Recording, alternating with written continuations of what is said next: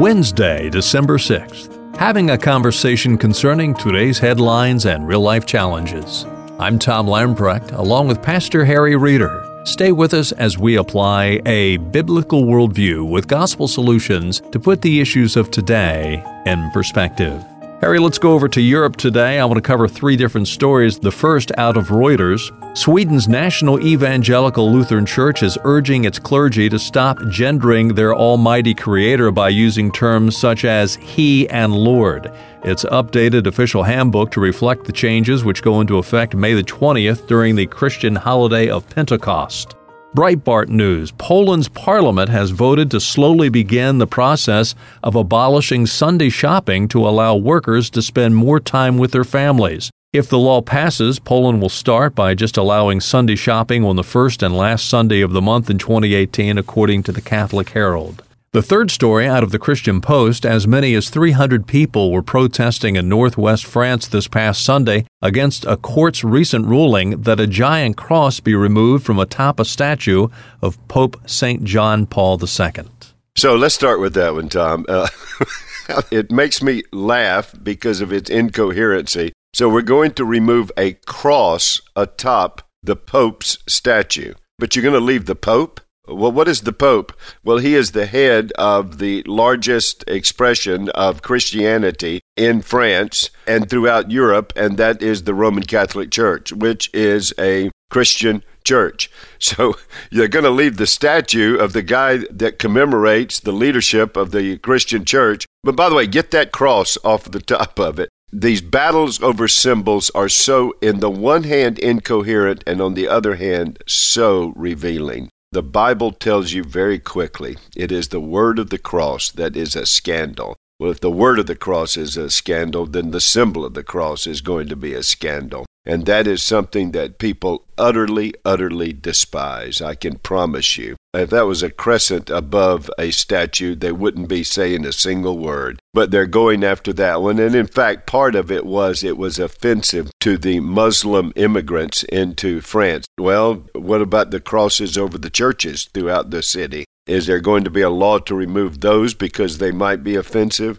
So you see the incoherence of the secular world and life view and the loss of any sense of a protected right of the free practice of religion in various nations and now in France in particular. Now back to the other one in terms of Sweden. The Swedish church is a state church, and on the one hand, the statistics look pretty good because the fact is that everyone born in Sweden, unless they have another religious affiliation, is baptized, and so the attendance in Sweden is somewhere around 1% of the population to the state church, while the membership of Sweden is something like 60+%. Basically, Sweden has long surrendered to liberalism in terms of quote-unquote Christianity. Reality is liberalism is not a subset of Christianity. It's antithetical to Christianity. So I'm glad for its demise once liberalism is embraced. Now, what I'm not glad for is the loss of a church that actually came out of the Reformation.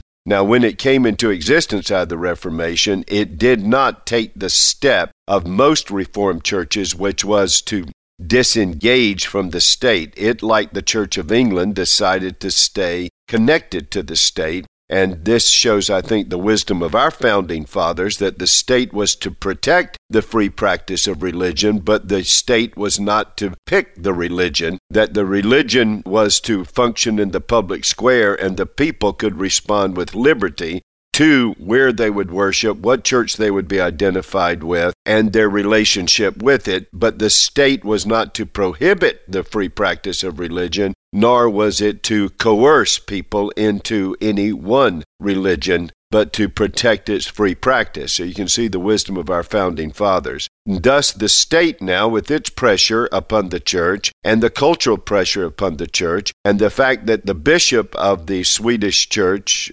Archbishop Jacqueline, who, when appointed, made no pretense concerning her embracing of full liberalism in terms of Christianity, now has just taken the step to say, well, it really doesn't matter what God's Word says and how God reveals Himself. So since Lord is a patriarchal term, and since it is now sinful to be masculine in the secular world, then what we'll do is remove all masculine pronouns that refer to God. But it's in the original manuscripts of the original Bible, and that's the way God chose to reveal himself. Well, that really doesn't matter. Number one, we don't believe the Bible is authoritative, so we can make it say what we want to. Secondly, the cultural elite does not want us to refer to God as he has revealed himself. Therefore, our allegiance is to the cultural elite. Tom, anytime the church, this is a direct lesson to the evangelical church in America, anytime the church wants to be a player in the culture, it will be played by the culture. And that is exactly what's happening. The church speaks to the culture, but we're not culture players. Here's what we are. We are on a mission, make disciples of all the nations, teaching them to observe all that Christ has commanded, and he is with us always, even to the end of the age. And we're to love our neighbor as ourselves, as we love the Lord with all of our heart, soul, and mind. Here is a church controlled by the state and subservient to the cultural elite, and therefore it actually vacuums out God's revealed word, how God has revealed himself. On the other hand, we've got Poland. And in Poland, which has had this constant movement of a biblical world and life view that keeps creeping into the public square for the benefit of the people, on the sanctity of life, on a number of other issues. And now Poland has looked at its people and said, this notion of maybe taking Sunday off and spending it with personal rest and family, that is more important than our economy. So I'll tell you what, we're going to close down the economy in terms of shopping on Sunday. They're not making you go to church, but we believe that it's good to take one day aside. That happens to be found in the account of the creation. 6 days you shall work, and 1 day you shall rest, and then God codified it in his law. Tom, I really like that one because there was a great awakening in the United States of America before it was the United States of America. And in 1750s and 60s, one of its biggest hot spots was where my family comes from, Mecklenburg County in Charlotte, North Carolina. And there was known as the Blue Stocking Revival, called the Blue Stocking because it took place among the Presbyterian churches that were there. And they passed what became known as a blue law. The only commerce that is done and the only things that are open on Sunday are those things of absolute necessity or ministries of mercy. We're not telling you to go to church. We're just saying it's good for our city to have a day of rest, and so we are shutting down except for those things of necessity. There were no traffic jams. There were no malls. There was none of that.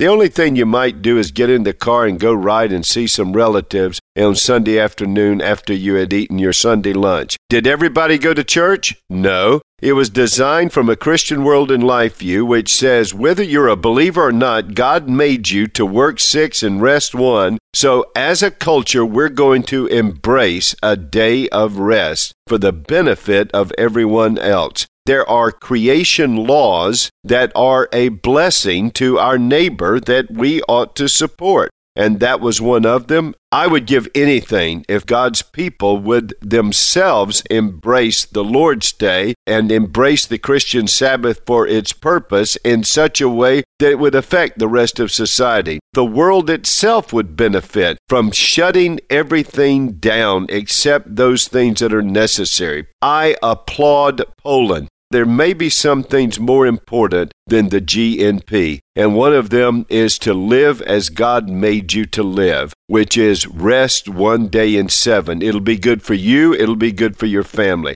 Count me as one that says to the Christian church, it begins with us. If we begin to embrace, remember the Sabbath and keep it holy, set it apart, it would affect all of society, and most of all, it would honor the Lord, and through that, the Lord would honor you and bless you. As we close out for today, let me remind our listeners to download the Briarwood app. It's available free of charge through Google Play, the Windows Store, Amazon apps, and the Apple App Store. Type in Briarwood PCA. You'll have access to this program as well as Harry's 5-minute daily devotional entitled Fresh Bread. 5 minutes each day in the Scriptures with Harry, a great way to start or finish out your day. Again, this app is yours at no cost. Well, do stop by again tomorrow, Thursday, as we continue our conversation and as we apply a biblical worldview to put the issues of today in perspective.